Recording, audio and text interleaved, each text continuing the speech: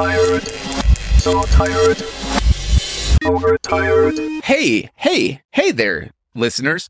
I'm Brett Terpstra. You're listening to Overtired. I'm here with Christina Warren as always, but special announcement. You guys remember Jeff Severance Gunsel from movies such as the last 3 episodes. We have decided to make Jeff a permanent member of the Overtired crew. It is now an Overtired throuple, which, I mean, it kind of, so like the theme song goes tired, so tired, overtired, which is 3, like by the time you get to Overtired, it's 3 of us. It was always meant to be. This was meant to happen. So welcome, Jeff. Thank you. I'm honored. I've had so much fun talking with you all, and it's been like a nice sort of change in the rhythm of my weeks. Would you say therapeutic? Because that's what we're going for. No, it has been therapeutic. I mean, the last episode, like I was in a bad space that week, and that conversation really just kind of jolted me out of it. And the similar thing happened the next time. So I find that it's when I contacted Jeff to say, hey, this thing just happened and I lost 2.5 hours of our audio and I basically wasted your weekend. Jeff was like, oh, cool. I need a redo. He was excited. That's what impressed me. That honestly, I was going to say, that was the thing that made me think. I was like, oh, he's one of us, because I was like, I mean, I said, okay, we'll do it again. But in my mind, I'm like, there's no way Jeff is going to want to come back after we've wasted his weekend. No, it wasn't a waste at all. It's like having a good dinner party and then being like, oh man, we forgot to record it. Can we do another one? It's like, you record your dinner party. I do have a dinner party recorded. Remind me not to go to Jeff's dinner parties. Oh my God. Always consensual. I have embarrassed myself so many times at dinner parties. Those never come out with me feeling good about myself. Oh, I know. It was my fear about doing a podcast like this. It's just like, wait a minute. So that means it's like a dinner party every week. And those don't always end well for me. So Christina, how's your mental health? Not too bad. It's been an interesting week, and I don't know. My ADHD is feeling kind of off the charts, but other than that, my mental health is pretty good. All right. How are you? I am clearly depressed, even though I've actually been functioning at what I consider to be a pretty normal level. I am currently convinced that Victor and Aaron hate me. They do not. They hate me. And I think even you and Jeff are making fun of me. And that is we are. Well, yeah, but not like on the podcast. Just that is a clear, privately. It is a clear sign of depression for me when I feel like the world is out to get me and everybody hates me and it gets dark.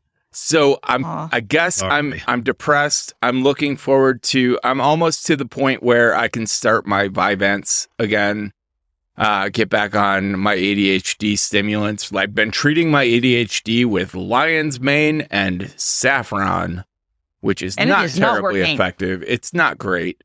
I think that saffron and lion's mane are great additions to stimulants. Mm-hmm. But they do not replace stimulants. No, because, and I'm going to be controversial here, and you're going to definitely disagree with me, but a large part of like homeopathy or whatever is bullshit. Oh, no. There's a line though between homeopathy and like actual like supplements that have undergone FDA studies, which the reason I'm taking saffron is because of a study, not peer-reviewed. To be clear, not peer-reviewed. Okay, so it's not a real study. It is. No, a study is real. It's just not reliable until peer-reviewed. So, okay. And there may be more that comes out in the future. And basically, I'm taking saffron because there was a study that showed promise. And what can it hurt to take saffron? But I can absolutely say it is not a replacement for stimulants for ADHD. Man, I don't disagree with you though. Homeopathy as a pseudoscience, yeah, I do not agree with. I'm not starting my official first episode going down this road. As Victor would say, I give no quarter to homeopathy. I can't remember what came up. We were talking about someone who, like, some corporation that indirectly supported the "Don't Say Gay" legislation that just happened, and his response was, "I give no quarter to those people," thus ruining a perfectly fine Led Zeppelin. Is that a Led Zeppelin song? No quarter. No quarter. Yeah, I'm unfamiliar.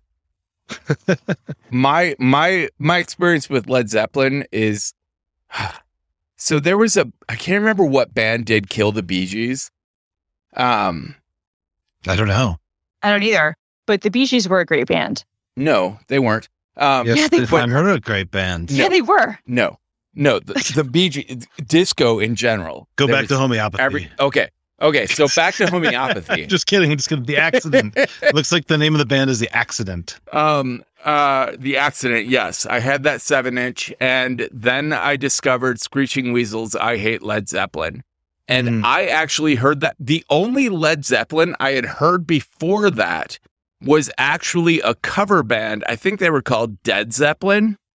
Dread Zeppelin.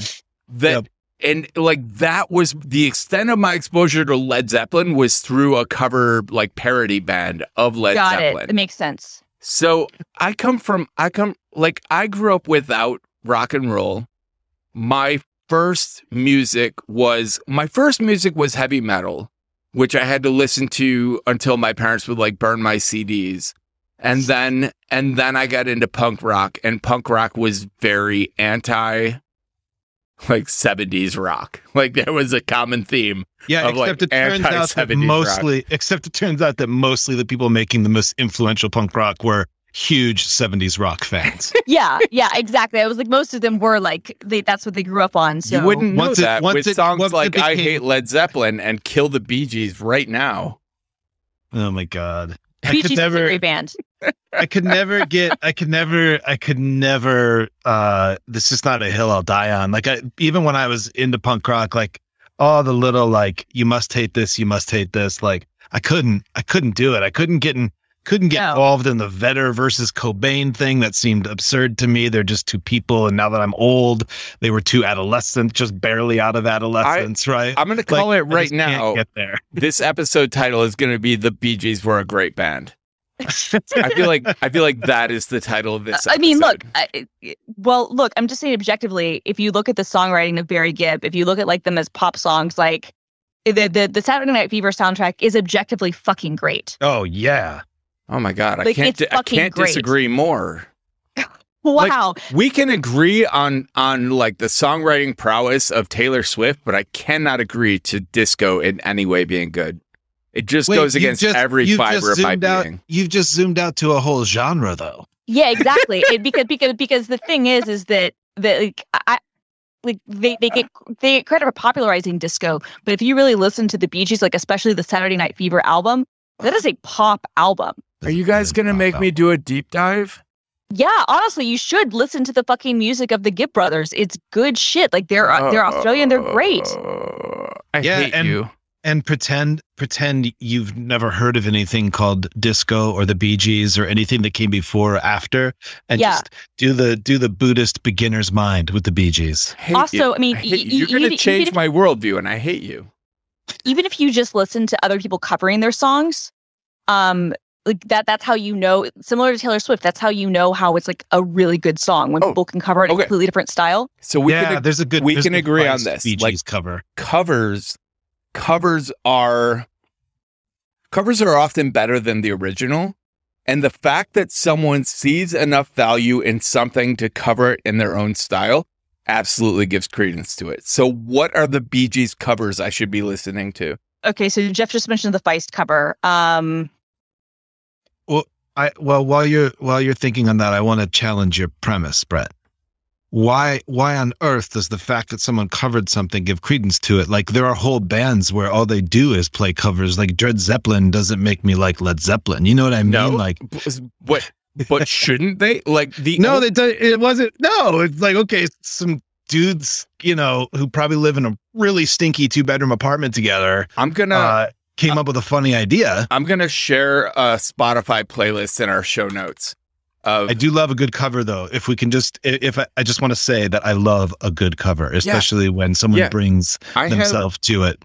I have a playlist called it's titled Perfunctory Birthday Playlist because I'm constantly adding it to it. And is it a funk playlist? No, it's perfunctory. It's perfunctory.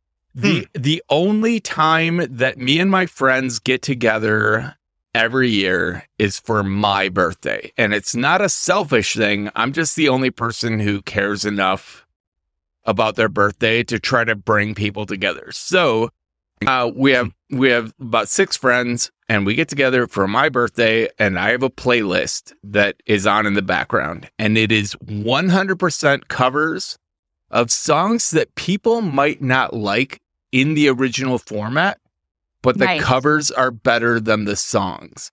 And it includes Taylor Swift, it includes Nirvana, it includes MIA, like everything that has ever been covered where, right?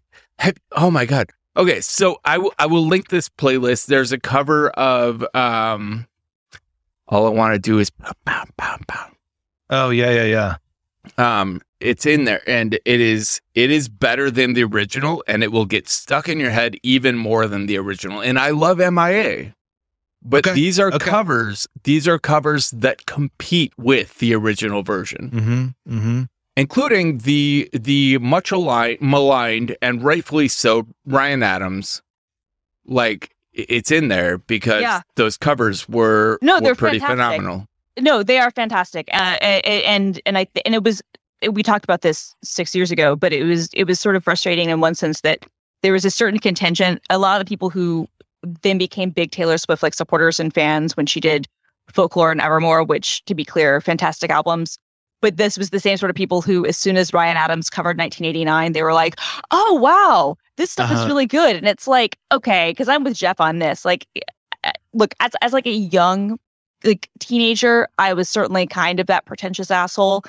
But where you think you have to hate certain things, right. But my personal thing has always been like, I think that I'm probably the epitome of like high low. Like I'm both highbrow and lowbrow. Yes. Like I like really basic, sometimes even gaudy shit. Stuff like the Bee Gees, who, again, to be clear, a fucking great band. Yeah. But I also like some of the really like the good, like the stuff that everyone agrees to is like intellectual and smart and that you should like. But I like the mixture of the two. When I heard Dred Zeppelin's version of Stairway, I thought that's a good hook. Like that's a pretty good song. And I don't remember what their lyrics to it were, but when I heard the original, I was like, oh, now I see where they were coming from. And it was good. And Kashmir like blew my mind. When I heard Kashmir, I had heard samples of Kashmir and other songs.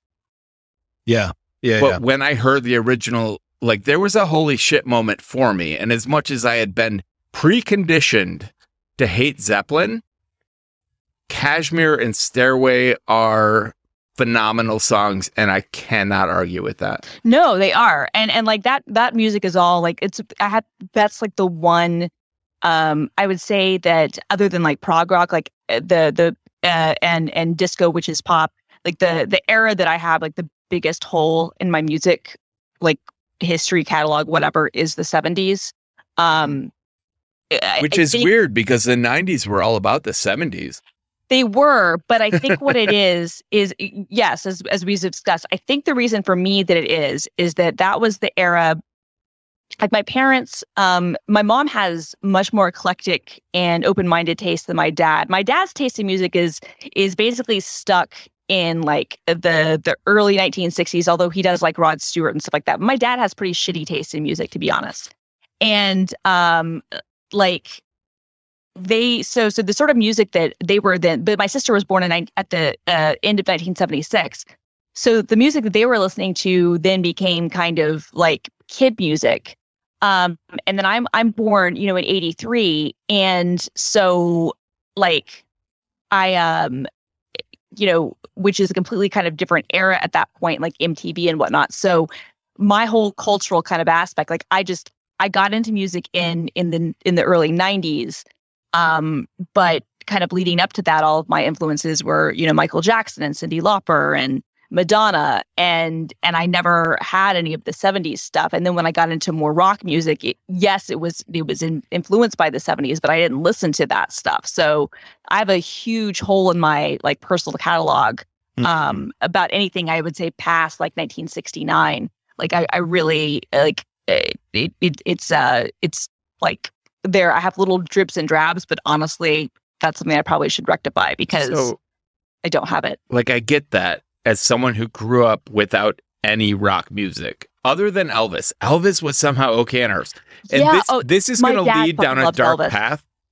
Yes. So we should do a sponsor break before things get dark because I'm about to talk about my childhood. Yeah, and why you stormed out of breakfast this morning, right? Yes. Okay. But speaking of music, and actually this is a great segue. Oh my God, it is. It's perfect. If you're looking to try to like a good way of listening to music, you obviously need some earbuds. And so a lot of people didn't even make resolutions this year. And can you believe that it's already March? And you know what? Like, we get it. But that doesn't mean that you can't still find a way to shake things up, whether it's by switching up your workout routine or going someplace new. But whatever your challenge to yourself is this new year, there's no better way to do it than with a pair of Raycon wireless earbuds in your ears. See what we did there? If you need to rediscover 1970s music because you missed out on that whole thing, you need a pair of Raycon wireless earbuds in your ears. And Raycon wireless earbuds are the best way to bring audio with you because no matter how much you shake things up, literally, no matter how much you shake it off, you know that they will not fall out of your ears. And their everyday earbuds look, feel, and sound better than ever. There's also an awareness mode for when you need to listen to your surroundings so that you can take your Raycons with you wherever you go and you use them in all kinds of situations. There are optimized gel tips for the perfect in-ear fit, and these earbuds are so comfortable and they will not budge. I know that Brett especially has trouble with earbuds falling out. Yeah. My husband, Grant, I actually had him, he stole these from me, and he has a really hard time with other earbuds in his ears. And this is the thing that he said, like, he loves them because they will not fall out. Yeah. I have paid for, and I'm not allowed to talk about competitors' names, but anyone who listens to this show knows what earbuds I have paid good money for. And I cannot find, there is no combination of tips that will make both earbuds stay in my ears because my ears are different size because I'm some kind of weird mutant. But these Raycon earbuds, the everyday earbuds have actually stayed in my ear, and I can hold on. I'm putting them in. You ready? All right. Yes. They don't fall out. If I had Batman sound effects, if I had bang pow, bang pow sound effects right now, I would tell you that I can take a punch and these things won't fall out. Yeah, no. Grant has been doing a bunch of stuff, working with his guitar, and has been running all over the house and stuff. And he even commented, not even knowing that this was part of the ad read, he was like, "Yeah, they don't fall out." Has he been doing the slide across the floor in his socks and his boxers? Oh man, I got pulled out of that movie because I can tell you they will survive that. That's awesome. Raycons offer 8 hours of playtime and a 32-hour battery life, and they're priced just right for you. You get quality audio at half the price of other premium audio brands. So it's no wonder that Raycon's everyday earbuds now have over 48,000 five-star reviews. And right now, Overtired listeners can get 15% off their Raycon order at buyraycon.com/overtired. That's buyraycon.com/overtired to save 15% on Raycons. Buyraycon.com/overtired. Speaking of sponsors, how's that for a segue? Do you have any idea how many subscriptions you unknowingly pay for every month? You probably don't want to know the answer, so why not skip to the part where you use Truebill and identify where you can stop spending and start saving. Truebill is the new app that helps you identify and stop paying for subscriptions you don't need, want, or simply forgot about. On average, people are saving thousands a year with Truebill. See all of your subscriptions in one place, keep the ones you want, cancel the ones you don't right from the app. And your Truebill concierge is there when you need them to cancel unwanted subscriptions so you don't have to. No talking to humans, no difficult conversations. Truebill has over 2 million users and has helped them save over $100 million. Like Matthew B., who says, in a matter of seconds, I saved $660 for the year on my DirecTV bill, saved $120 for the year on my SiriusXM bill, and saved $840 a year on car insurance.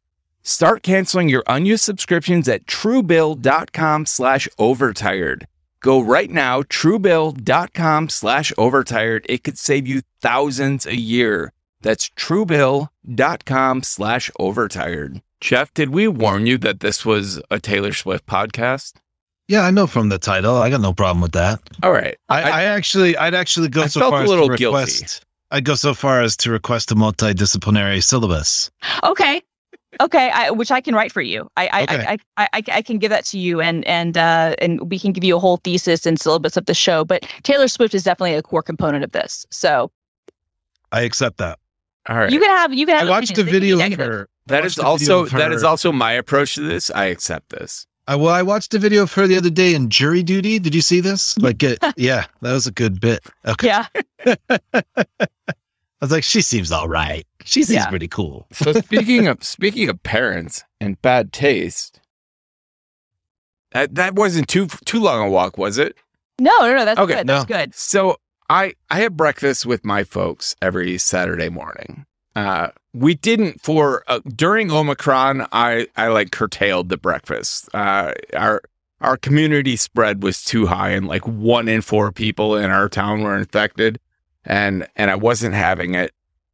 We curtailed breakfast. We recently resumed them, and then this morning, so we had this list of like banned topics, and we don't talk about it. But if you bring up like the weather, for example, that will lead down. My parents are very fundamentalist Christians, and talking about the weather eventually leads to climate change, which leads to huge arguments.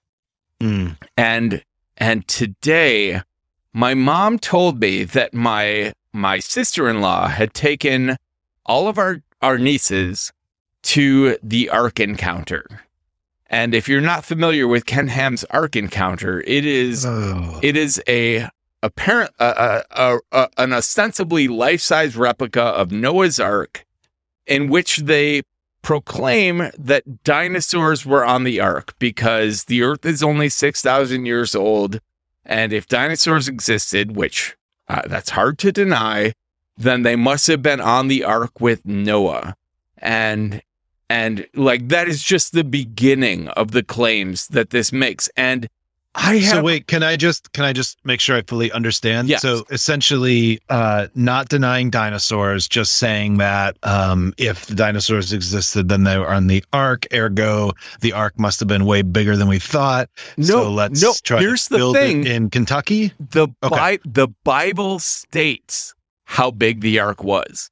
Like That's the right. measurements are given, so they have to contort all of this reality to fit into this ark based on biblical dimensions, and they do their best. And there are so many problems with their version of the ark that are just like inexplicable.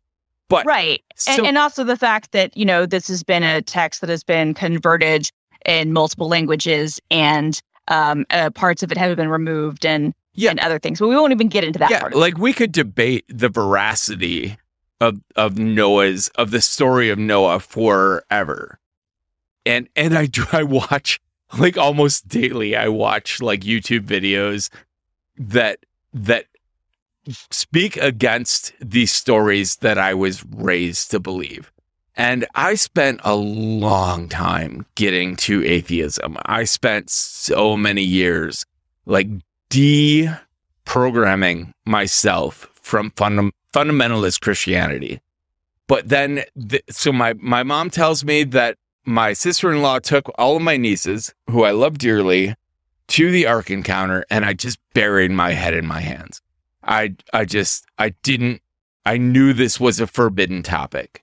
And she was like, "What's wrong? I don't understand what your reaction to this is." And all I could manage was like, the lies that exhibit tells are blatant and impossible to prove. And then my dad said the words, "You know what doesn't have any evidence? Evolution." At which point I was so floored. Like, I couldn't, like, the realization that my parents, like, this is not news to me. I grew up with this shit. But the realization, again, that my parents were young Earth creationists who believe the Earth is 6,000 years old and that the Bible in all of its aspects is literal. The English translation of the Bible is literal. And are we talking the King James, or what are we talking? Oh, New International is totally fair game. New Internationalist. Got it. Okay. Totally fair game. The NIV is just a furthering of God's word. And they're Bible literalists, and the earth is 6,000 years old. And I just, like, I tried, I did my best to argue. But I was hyperventilating, like this realization that my parents were of this ilk that did not recognize evolution as actual science. Just, I had been there for 45 minutes and I couldn't. I just had to leave. I feel a little bit bad that they made me breakfast and I stormed out, but I just couldn't. What works when it works with your parents? Like, you have this list of things that you don't talk about. We talk about work. We talk about health. Yeah. Like my siblings and how they're doing. And that's about it. And like how aware, how present is the list in the room when you're together? Is it constantly present? Oh, or does very. It sometimes fall you away? Can feel people tiptoe around it. Until they don't. My dad knew. Right. As soon as he said, "You know what doesn't have any evidence? Evolution." And he made hard eye contact. He was purposely he was making a point. Yeah. Like, I, especially because I didn't get to see my parents for, a year and a half, I've tried to not talk about politics with them when I've been going home to see the baby and whatnot. My mom and I did get into one fight last time I was there in the car, and I said something to her that was actually fairly rude, and I apologize, although I wasn't wrong. Where we were talking about some sort of issue, and I was like, well, look, if you want to completely forego all like rational thought and science or whatnot, or I don't remember what I said, but it was something that completely kind of dismissed her perspective at all, because whatever she was talking about is just factually incorrect. It's just wrong.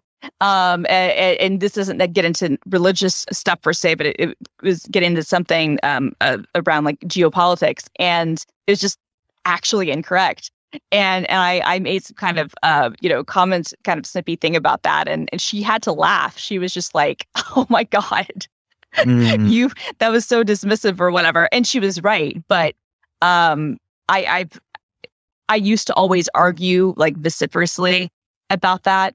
And it's weird because now that I have like the fear of, only having so much time left with people, like there's certain conversations I just won't get into. We tiptoe around these topics because my parents accept that I am a brainwashed atheist, and I accept that they are brainwashed fundamentalists.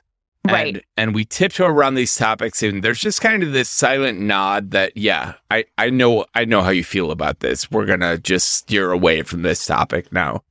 But my dad actually told me this morning that not only was I brainwashed, the entire scientific community was brainwashed. And it is to their detriment that they have blackballed anyone who disagrees with evolution. And like it was some kind of conspiracy. Like they had made up this fantasy and they had Fucking blackballed.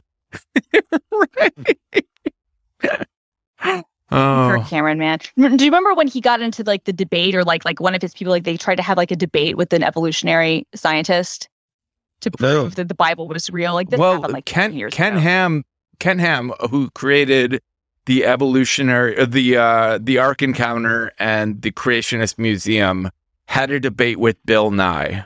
That's what it was. And it was like most Bill Nye supporters were like, why would you do this? Why would you give this guy a platform? But he did it. And by all accounts, he won the debate. But it doesn't matter. Yeah. You can't debate with these people. No, you can't. Like these are people who like, there's not going to be, they are committed to what they're committed to. What you hope, I guess, with that is that for people who might not be completely all in, might have some sort of change in thought, because this is less true, I think, for some of the creationist stuff, but this is certainly true with like conspiracy theories, where people can make a compelling argument and younger people who are just getting into something will see it and see, oh, it makes sense. And they'll be like me when I was, in elementary school and up until I think college, honestly, who I believed a lot of the Kennedy conspiracy theory stuff. Sure. Because the stuff that I'd seen that lined up. And it wasn't until I saw some sort of documentary on one of the anniversaries where it was showing a direct lineup between where Oswald was and shot and how it would actually, like, it was a computer generated recreation of what the car was like. And they found that people who'd said, oh, there's no way that it could have gone through both people, they'd miscalculated how the car was set up. And there was like that the front seat was up slightly and I guess like offset. Right, exactly. And so when I saw the actual like bullet trajectory path, when somebody had recreated they'd recreated the Zapruder film in 3D, like it was incredible. And I went, oh, holy shit. Yeah, there's no question about it. Is a single, shooter. There's like, if you want to talk about who put him there and whatnot, I personally agree, as difficult as it, sometimes is to give the government credence on things. Like I do believe, the Warren Commission's report, but seeing that at least absolved me of any question of, which is basically the story of my life. Like I grew up in elementary school, these stories of Noah's Ark and these stories, like all of the Bible in general, made sense. Like they seemed reasonable. And it wasn't until high school when I started to be presented with evidence to the contrary that I began to question things. And then college, college, that like it became very clear that these things were errant. And I began my path towards being an atheist. And if I had been raised, my girlfriend was raised in a like very almost Unitarian kind of home where she. Our reading today is from Steinbeck. Yes. Right? And so she doesn't she has this fear of fundamentalists, but she doesn't have this strong aversion to to Christianity, to religious people that I do. And if I had been raised like that, I would probably still be whatever you would consider spiritual. Although, okay, so I went to temple again last week. Okay. Mm-hmm. And after this snafu with my parents this morning, I texted my rabbi and I was like, all right, I need to know if you believe in evolution. And then I was like, maybe I don't want to know. Maybe he's a rabbi. Of course he does. Maybe if you don't believe in evolution, maybe I don't want to know about it. But he's like, fucking, of course I believe in evolution. There's no Reformed Jew in the United States who doesn't believe in evolution. And although Siri translated it as "there's no reformed you who doesn't believe evolution is real." Whoa, Siri's all like, I got a rabbi here. Let me switch. Israel, Baruch atah Adonai. And so like he's like, of course I believe in evolution. Like it's inconceivable that anyone wouldn't believe in evolution. And I was like, this is why I go to temple. This is why, like, I'm an atheist. I'm a staunch atheist. I'm not looking for God, but I appreciate the community. Well, I was going to say, you're not looking for the religion. You're looking. We talked about this last episode. You're looking for the community, right? Yeah. Yeah. And I appreciate, and this last temple I went to, they were celebrating, a couple that had been with the community for 49 years and were moving on. They were moving to be closer to their family, and they were leaving the community, and they let the man get up and talk about like what that community had meant to him. And it was very touching. Like I was like, I understand why people are religious if this is what they get out of it. Having grown up with fire and brimstone and young earth creationism, it made sense to me. There's a book, the philosopher Alain de Botton. I don't know how you say his name actually, because I think it's French and it probably just sounds like Alain. And it's called Religion for Atheists. And not only is this person just one of my favorite, very accessible writers, but he does a beautiful job of the whole book is essentially just like, okay, yeah, I'm an atheist. Let's, that's a thing. But do I just write off everything that it is filed under religion, or do I kind of try to understand that being an atheist, what might be missing in my life, like in my attempts at meaning making, in my attempts at understanding like, how what is the actual important part of religion? That's the question. Yeah, and it's a beautiful book. It's a really quick read. I just really recommend it. It's a beautiful book, and it gets at community, of course, and ritual and all of that. But it's really nice. What's it called again? It's called Religion. It's called Religion for Atheists. All right, I like that. That's a great book. I like being able to. So I'm not religious. I was raised Catholic. I'm pretty sure I'm not religious. I was raised Catholic. I'm pretty sure that I don't believe in God, at least in the way I've understood it. Yada yada yada. But I have to say that I get nothing out of having conversations about religion that like, the first step is like, okay, let's dig 2 trenches. Those are where the idiots are, and this is where we are, right? Like I just can't do that, because I've been around enough people in my life who are religious to understand that, like, this is how you do meaning making at its best, right? It can be really dysfunctional and terrible at its worst. And I think you're describing some of that, Brett. But at its best, it's a way people find meaning, and that's like, that's the thing, right? We walk through this, they're trying to understand, what does it all mean and how should I live? And I don't fault anybody for finding a home inside of some construct that for me is kind of unfathomable. What I struggle with, which it sounds like is happening with your parents, and I've certainly had people in my family down that road, is like, it's like, is religion, when religion is just a jumble of counterfactuals and not something that predominantly helps you answer the question of how do I live, then I just don't understand it at all. I can't relate at all. And it sounds like you're kind of stuck in that, where it's like this counterfactual relationship to religion. What drives me insane is this concept of morality. And in the church I grew up in, morality can't exist without God.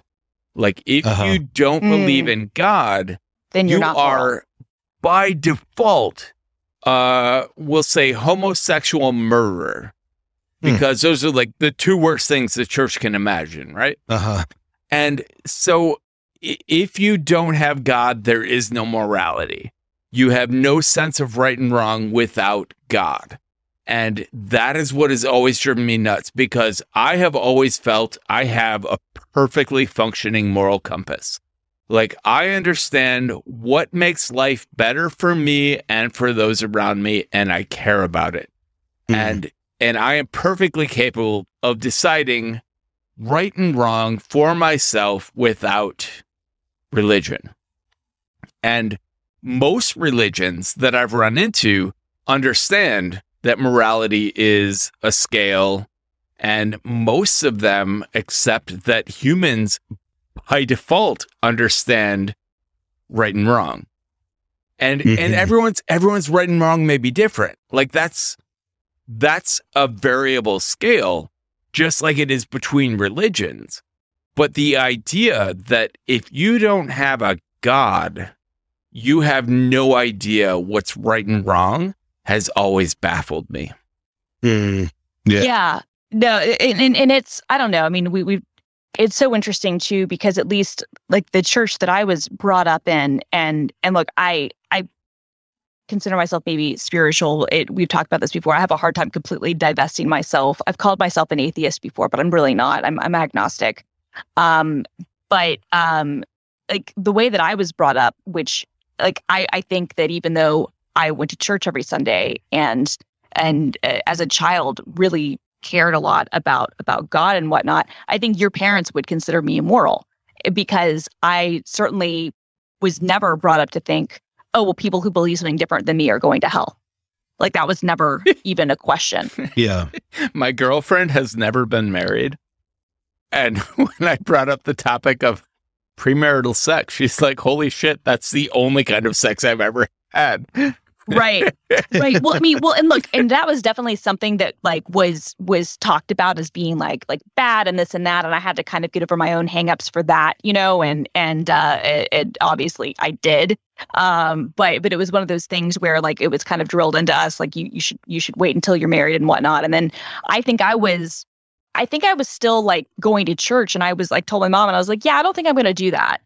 And she got really upset. And I was like, look, and my rationale was actually, especially for being as young as I was really, I think, smart, because what I said was, I don't want to set this thing up for myself that I can't live up to and then feel like I failed in some way.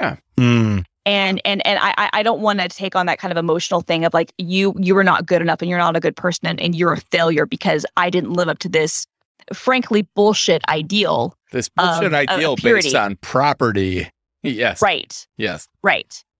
Well, and come to find out, right, like especially our generation, like come to find out that there's this voice in all of us that tells us we're not good enough, we're not this enough, we're not that enough. And you start to wonder if religion, you know, it just kind of took the space of that voice, and that voice took the shape of religion for people. I mean, I don't know, like I have kind of an arrogant take on it a little bit, which is like in the case of what you're talking about, Brett, with your parents, but also like my son just finished a documentary project for History Day on the satanic panic around Dungeons and Dragons in the 80s. And like, it's all just such a case of, it all feels to me, and I'm not saying that this is what it is. That's why I say it's kind of arrogant. It feels like a case to me of the symbol is not the thing symbolized, right? So like when Patricia Pulling's son killed himself, believing he was under the influence of a spell cast on him in a game, and I'm willing to just accept that at face value, right? That he was not well, and he believed that this spell had impacted him in real life. He committed suicide. She started this organization called what was it? It's the acronym is BADD, BADD. It's something against Dungeons and Dragons. Anyway, Bitches Against Dungeons. No. She's up there, you know, on all the television news shows, and she's you know, talking about suicide rates in Dungeons and Dragons using statistics that don't make any sense. And my son, who's 7th grade, was sort of not really like mocking her, but whenever he did have to talk about her or think about her, it felt like he was kind of looking down on her. And I said this to his teacher too, because I wasn't sure, like, just even developmentally how to approach this. So it's like, look, this woman did a lot of harm in the name of her grief, which is something that humans do all the time. Yeah. And hers took the form of this thing that actually caused a lot of harm for a lot of kids who were finding a way to have community and a way to express themselves and all of that, right? Like D&D was such a positive force for so many people, but it was a positive force for so many people at the same time that the popular culture and sometimes their parents were telling them that they were evil because they were doing it. Right. The thing about the symbol is not the thing symbolized, is like, clearly this wasn't about D&D for Patricia Pulling in a lot of ways. Like this was a mother who lost her son and was trying to understand it. That's what it was. It was a mother who it was easier, and it would be, I think, for anyone to say, not my son was severely mentally ill and was in pain and made a decision because of his psychosis or whatever the case may be. Yeah. But to say, if not for this game, he would still be alive. Yeah. Right. Because I can't even conceive of, I'm not a parent, so I can't even begin to conceive of what it would be like to lose a child. But I know what it's like to lose other people, and I know what grief is like. And I grief does fucked up things to people. So I love that you gave your son that perspective, because I think that's so important, especially at his age. Yeah. I know when I was his age, I totally would have been the same thing. I would have been dude, me too. And you know what I mean? But like, I wouldn't have even entered my mind though to even have that perspective of like, oh, I'm so self-satisfied. Look how smart I am. Look how good I am. And we see that all the time on Twitter. Like I see people who are my friends who still take that perspective. And it's like, no, these people did bad things and are wrong. But where did it come from? You know? Right. And that just the humility of recognizing that we all make bad decisions and hurt people. And it's on not always on the same scale, but like it comes from the same internal operating system. Right. What could the B possibly have stood for? Like what?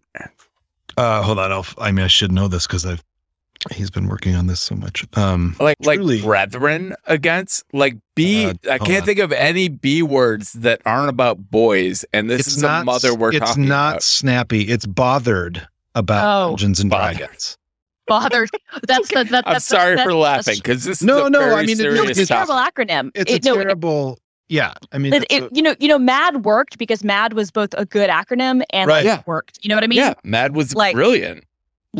Where this fails is that what they're trying to convince the world is that this is Satan's foothold into your children's lives. So to say that you're bothered about it is a little out of scale. Which is it is. It is. No, and it was a real thing, and it's we saw it, with Columbine. You see it with a lot of things where people they can't conceive of any other sort of boogeyman. Like they need the boogeyman there because they can't conceive that something terrible could happen just because it happens. Or because it was somehow mental health related, like in that's the big thing. Those days, Jesus, like no one had a language for that. No, and even now, in some ways, I almost feel like it sometimes has gone too far in the other direction, where now we immediately give almost a pass to anybody who does anything. It's like, oh, well, they're mentally unwell, and not to say that isn't their reason, but then somehow like that absolves them of their actions, and that's not true, right? Like. People who are mentally ill can still do terrible things and are still responsible for their actions. It just means we need to have an understanding about it. But it comes into this thing where people like flatten it to the point where they're like, oh no, we can't say anything negative about someone who has like a mental health problem. No. Okay, fuck that. We need to understand when we talk about how we could have prevented something. Yeah. We need to understand the roots of mental illness. Exactly. Not excuse mental illness, but understand that we didn't do anything about it. Right. And also in some cases, like the case with this woman's son, there might be circumstances, and this is really sad because this happens in a lot of cases, where you might, even if you did everything right, it wouldn't have stopped it. And I think that's the most difficult thing for people to say, even if we saw all the signs, even if we acted on things, because you see that happen all the time. Yeah. Where people do act on things, where people do have treatment, where people lie because of that is part of also the nature of mental health, is that we're deceitful about it because we don't want to accept it in a lot of cases. Right. Or something just like, stuff just happens. Like, and I think that's the hardest thing for people to kind of grapple with when terrible things happen, which is that even if I did everything right, I might not have been able to prevent this. Mm-hmm. Mm-hmm. So I need to have something to blame. So in that woman's case, it is, okay, I can't conceive of anything else other than the fact that if this game did not exist, he would still be alive. Yeah. Yeah, completely. Yeah. And like, I mean, for him, like, I didn't expect him to come to that. It was more like what was nice was the fact that he was doing a piece of journalism gave me a reason to be like, hey, just so you know, when you tell this, you kind of got to tell it in a way that if she was watching it, she'd feel like, yeah, you don't agree with me, but you definitely described my primary concerns. Which is a great lesson. I mean, because again, like, even if he's not going to always like come about, like, have that level of empathy and whatnot at his age, I think just even having a dad who's saying, hey, you might need to look at it this way, because he's already doing this sort of journalism. He's already inquisitive. Yeah. So that's opening up his mind to then look at those things from those perspectives. Definitely. Yeah, definitely. I don't know, man. I just feel like we're in constant, as a culture, we just feel like perpetually in denial of our capacity to do harm. And we forget that we all are born with that capacity and live and walk with that capacity. And I feel like if we had some level of, like, not necessarily comfort, but just acceptance of that, so much could be different. No. And the thing is we all do harm, right? And the thing is, we all do harm. Yeah. We all do harm. And I think the thing too is, I think about this a lot, is A, comfort in the acceptance of the fact to make it better. But B, I think there's also a realization that, and this I think has happened too, where I do get frustrated with people on my own side who, no one wants to assume good faith. And no one wants to assume that the people who are doing harm didn't intend to. Some people do intend to do harm. Absolutely. Yeah. But many people don't. Yeah. And that doesn't change the fact that they're not harming someone, right? Who are these people that intend to do harm? Like, I've seen it. I've seen it. But in my mind, the average everyday person anywhere in the world does not intend to do harm. Doesn't wake up them, in the morning. What is people always say this when they're talking about various crimes. That person did not wake up this morning wanting to do X, but they did X. Yeah. Can you believe we've made it to 50 minutes in without talking about Sammy Hagar? I can do it. It's actually, we could save it for next week, or I could do it now. I feel like it's happening. This is happening. I feel like it's happening. We're there, actually. I mean, this is a perfect transition. And then I'll have to go because I have to tend to the world outside my door. Of course. So Sammy Hagar. Now, just to give some background, Sammy Hagar was a really just super ridiculous hard rock singer in the 80s. His big hit that put him on my radar was the song 55. I Can't Drive 55, which to me, like, if you're going to plant your fucking flag in the ground, like, is that really it?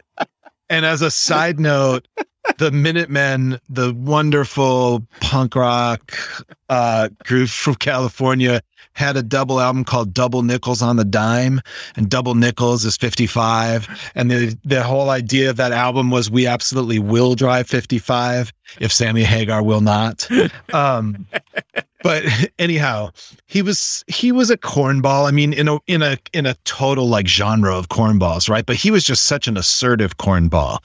And I was at that time, like so many kids my age, I was in probably 4th or 5th grade when I heard of Sammy Hagar. I was a huge Van Halen fan. In fact, this would have been around when the album 1984 came out, which has all the big hits like Hot for Teacher and, Jump and all that stuff. Everything gets played at the roller rink. I don't know if that's still true. It probably is. But at any rate, Van Halen for me was incredible. Even then, I mean, like, I can speak better about what I love about that era of Van Halen now, and I can say it very simply. You have this over-sexualized, seemingly like cis hetero male rock group, but the singer pole dances in videos in a sailor's suit. And so it's like, what is this wonderful multi-layered universe that's called Van Halen? And I'm talking about David Lee Roth, who was just a completely bizarre superstar who, like, again, would pole dance in a sailor suit in a video. But also, like, when I moved to New York City in 2005, he was working as a goddamn EMT in the Bronx. Like, he is the most fascinating character. Diamond Dave was working. Diamond Dave was working at, Seriously? Yeah. And, I can prove it with a quote from him, which doesn't really prove it, which is like, I remember reading an interview and he had some quote about how his dream is that he'll just come upon some Swiss female hiker who's broken her leg, like, or whatever. You know what I mean? Like, it's a very David Lee Roth. But anyway, so David Lee Roth, he in 1985, he's out of the band. We don't have to get into the drama, but he's out of the band, right? Yeah. There's a great behind the music on it, but yes. Oh, good. Okay, good to know. And who gets hired for the job? Mr. fucking I Can't Drive 55, who definitely is not pole dancing in a sailor suit, right? So that's the first disappointment, the first very specific disappointment. But then he comes in and he's such a cornball, and his songs are just, his lyrics are just so fucking dumb. They're dumb. I mean, Dave Roth's lyrics were dumb if you listen to them. Yeah, that's the thing is I never gave a shit about this argument because they were both dumb. They were, well, okay, but here's the thing. David Lee Roth brought it with this sort of vaudeville kind of presentation, which fair enough. To this day is super attractive to me. I just love watching him do his crazy ass vaudeville hair metal thing. There was nobody else like him, and there were plenty of Sammy Hagars.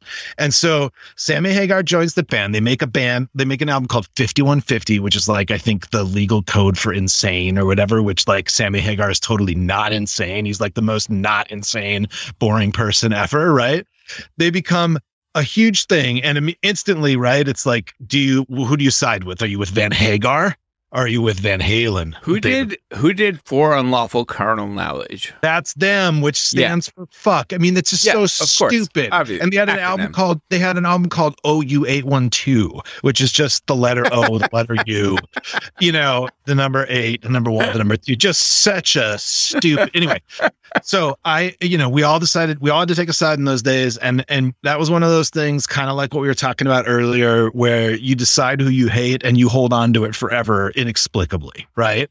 So like I now know that I was so dramatically against Sammy Hagar in 1985 that a friend of mine who I hadn't talked to since that year, a couple of years ago, we kind of reunited, and he's like, dude, anytime Van Hagar comes out on in a bar, like I raise the flag. I'm for David Lee Roth. And you know what's fucked up about that? I don't even listen to Van Halen. I just remember that from you because you were so intense about it in 1985. We are really, we're really appealing to our millennial audience here.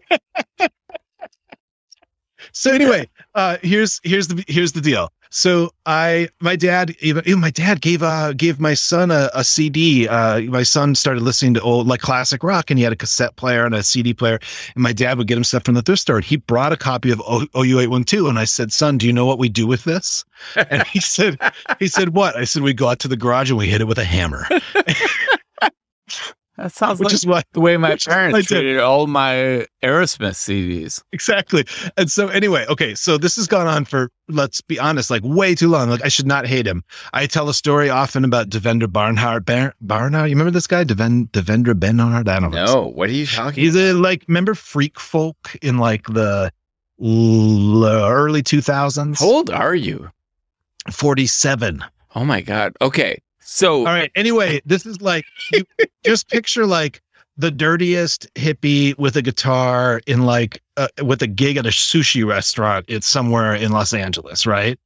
And Sammy Hagar is there eating sushi, and he hates this guy's songs, right?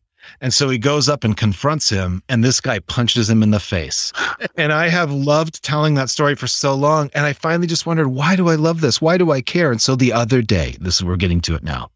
The other day, I'm driving in my car, and I have a tendency to listen to the classic rock station so long as the morning show's not on. Because I'm just like, I don't really get off on like misogyny and xenophobia, sure. all that stuff. Totally. And on comes a Van Hagar song. It's "Come On Baby, Finish What You Started." It's very snappy. It's got lovely guitar playing. Sammy Hagar's voice, I admit, is can be kind of rich and pleasant, right? But it's also stupid. But I said to myself, as soon as I heard the riff, I said, I think it's time to allow this in. Normally I would just change the station, right? But I allow this in. I'm not going to just leave the party because this guy walked in, right? Like, I'm going to stay here, and I'm going to hold my ground and just be me and let him be him. And that's what it is. Stand your ground. So I listened to the song. I let my foot tap a little bit, you know. I just let out a couple of noises that sounded roughly like the chorus, and it was all over. And I thought, I feel like something has changed for me. And then about 20 minutes later, I was on a phone call with a friend who was telling me that they're in this stage relationship wise where they don't want to commit. What they want is someone that can be very loving, but also a friend. And I said, quoting that song that I had just listened to 20 minutes ago, you want a lover, you want a friend. Honey, I can be both of them. And that wasn't me offering. I'm saying, I was like, what you're talking about is what Sammy was talking about, right?